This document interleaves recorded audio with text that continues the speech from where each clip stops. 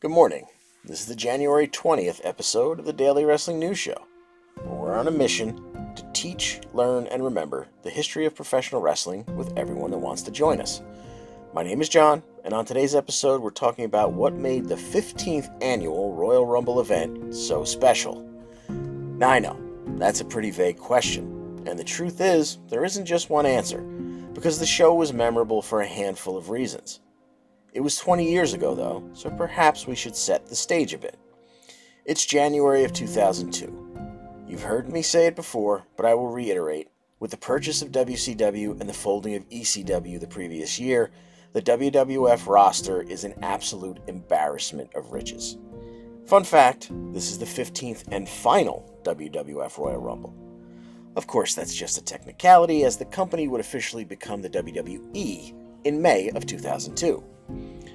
Also of note is that the 670,000 pay-per-view buys is the most for any Royal Rumble in WWE history, meaning from its first offering as a pay-per-view in '89 until 2014 when the birth of the WWE Network starts to skew pay-per-view numbers in the future.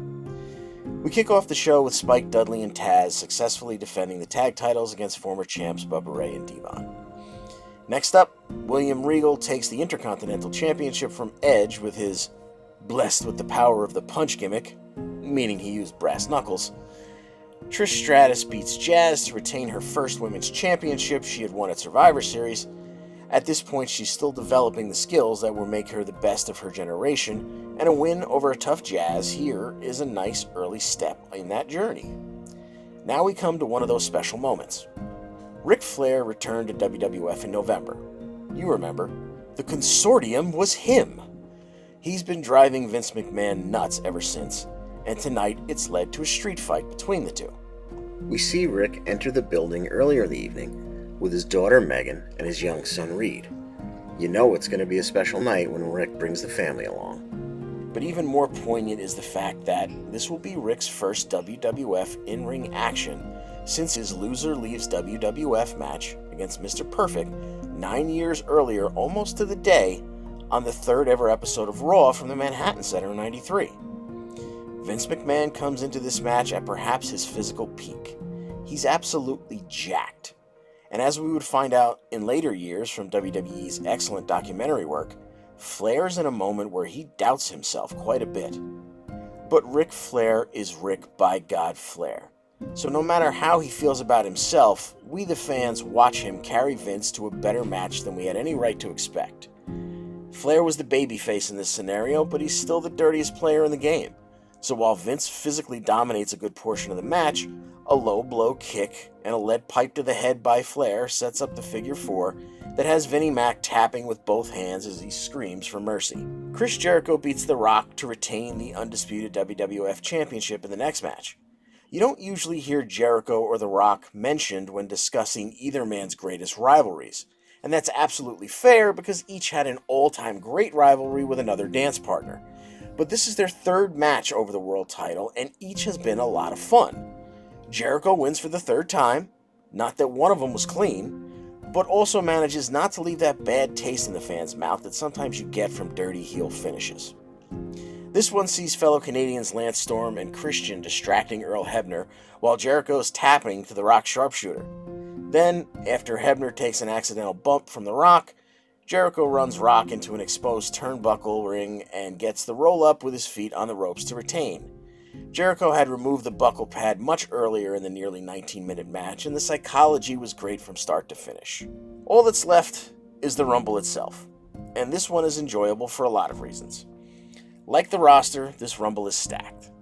Things get started with Rikishi, Goldust, Bossman, Bradshaw, Lance Storm, Al Snow, and Billy Gunn. When heel Undertaker in his big evil persona enters at number 8, business starts to pick up. The American Badass clears the ring and actually gets a breather as he waits for number 9, Matt Hardy. Taker was having issues with Team Extreme, so what are the odds that Jeff Hardy would be out next, right after his brother? Biker Taker eliminates both the brothers and even manhandles Lita when she interjects herself into the festivities, but he pays a little too much attention to them as they're headed back up the aisle, and that leaves an opening for entrant number 11, Tough Enough 1 winner Maven to create one of the most shocking moments in Rumble history. A dropkick to the back of the unsuspecting Taker sends the dead man over the top rope into the floor. Maven has eliminated The Undertaker, and the 16,000 plus in Atlanta's Phillips Arena go wild. He celebrates for a moment, taking in the wave of applause, before it dawns on the rookie that he's made a horrible mistake. Undertaker proceeds to beat the holy hell out of Maven, eventually tossing his carcass back into the ring just so the Taker could climb back in and officially eliminate Maven. He then continues to beat Maven up the aisle, into the crowd, onto the concourse, where at one point he puts the newcomer's head through a popcorn machine. Suffice to say, Taker was pissed. Back to the ring, as Scotty 2 Hotty, Christian, DDP, Chuck Palumbo, Godfather, Albert, and Perry Saturn lead us to the next huge pop of the evening as Stone Cold Steve Austin enters at 19. It was during a heel run this past summer that Austin started the "what" routine. Returning to a babyface role, the crowd is all in on the "what" chants with almost every offensive move. Austin cleans house and calls back to his 97 Rumble run as he checks his watch, or wrist tape, while he waits for Val Venus, then Test, and we're into the final third of the entrance. Triple H enters at 22 and the crowd is buzzing in anticipation. Hurricane and Farouk are just speed bumps as Austin and Triple H take a few seconds away from beating on each other to make those eliminations and get back to one another. Number 25 brings another special moment. Mr. Perfect makes his return to WWF.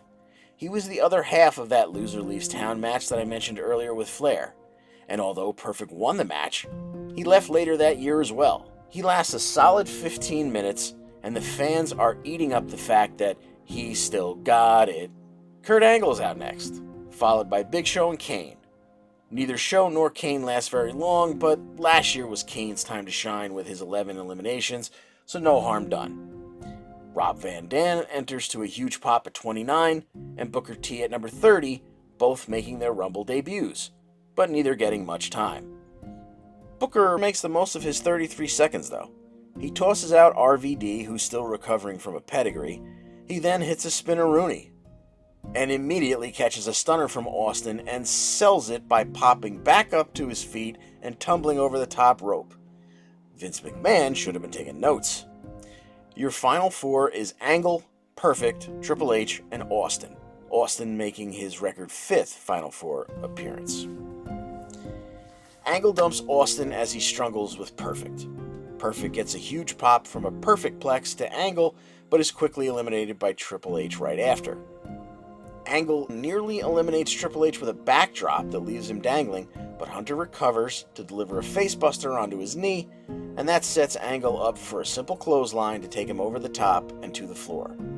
The crowd erupts as Triple H has won his first Royal Rumble, which was the longest in history at the time, clocking in at 69 minutes 22 seconds, only to be outdone by 2011's 40-man Rumble and 2018's 50-man Greatest Royal Rumble in Saudi Arabia. There are years where the Rumble winner leaves you unsatisfied and sometimes even downright pissed. This was not one of those times. Triple H made a triumphant return from the torn quad that took him out of action in May 2001 when he surprised the MSG crowd during the January 7th Raw. I was in the building that night, and I can tell you firsthand that it might be the biggest pop I've ever heard in 40 plus years as a wrestling fan. I hated Triple H during this time of his in-ring career, and even I was caught up in what an awesome moment it was. Him winning the Rumble was 100% the right choice, and the show was great from end to end. And it happened on this day, January 20th, 2002. Well, that's our show for today. If you'd like to continue the conversation about Royal Rumble 02, I encourage you to join the Daily Wrestling News Show Facebook group. You can go to facebook.com/groups/Wrestling News Show, or just search for Daily Wrestling News Show. Either way, click join and we'll let you in to talk about the Royal Rumble or any historical wrestling topic. And if we don't see you there, we'll see you right back here for another episode of the Daily Wrestling News Show.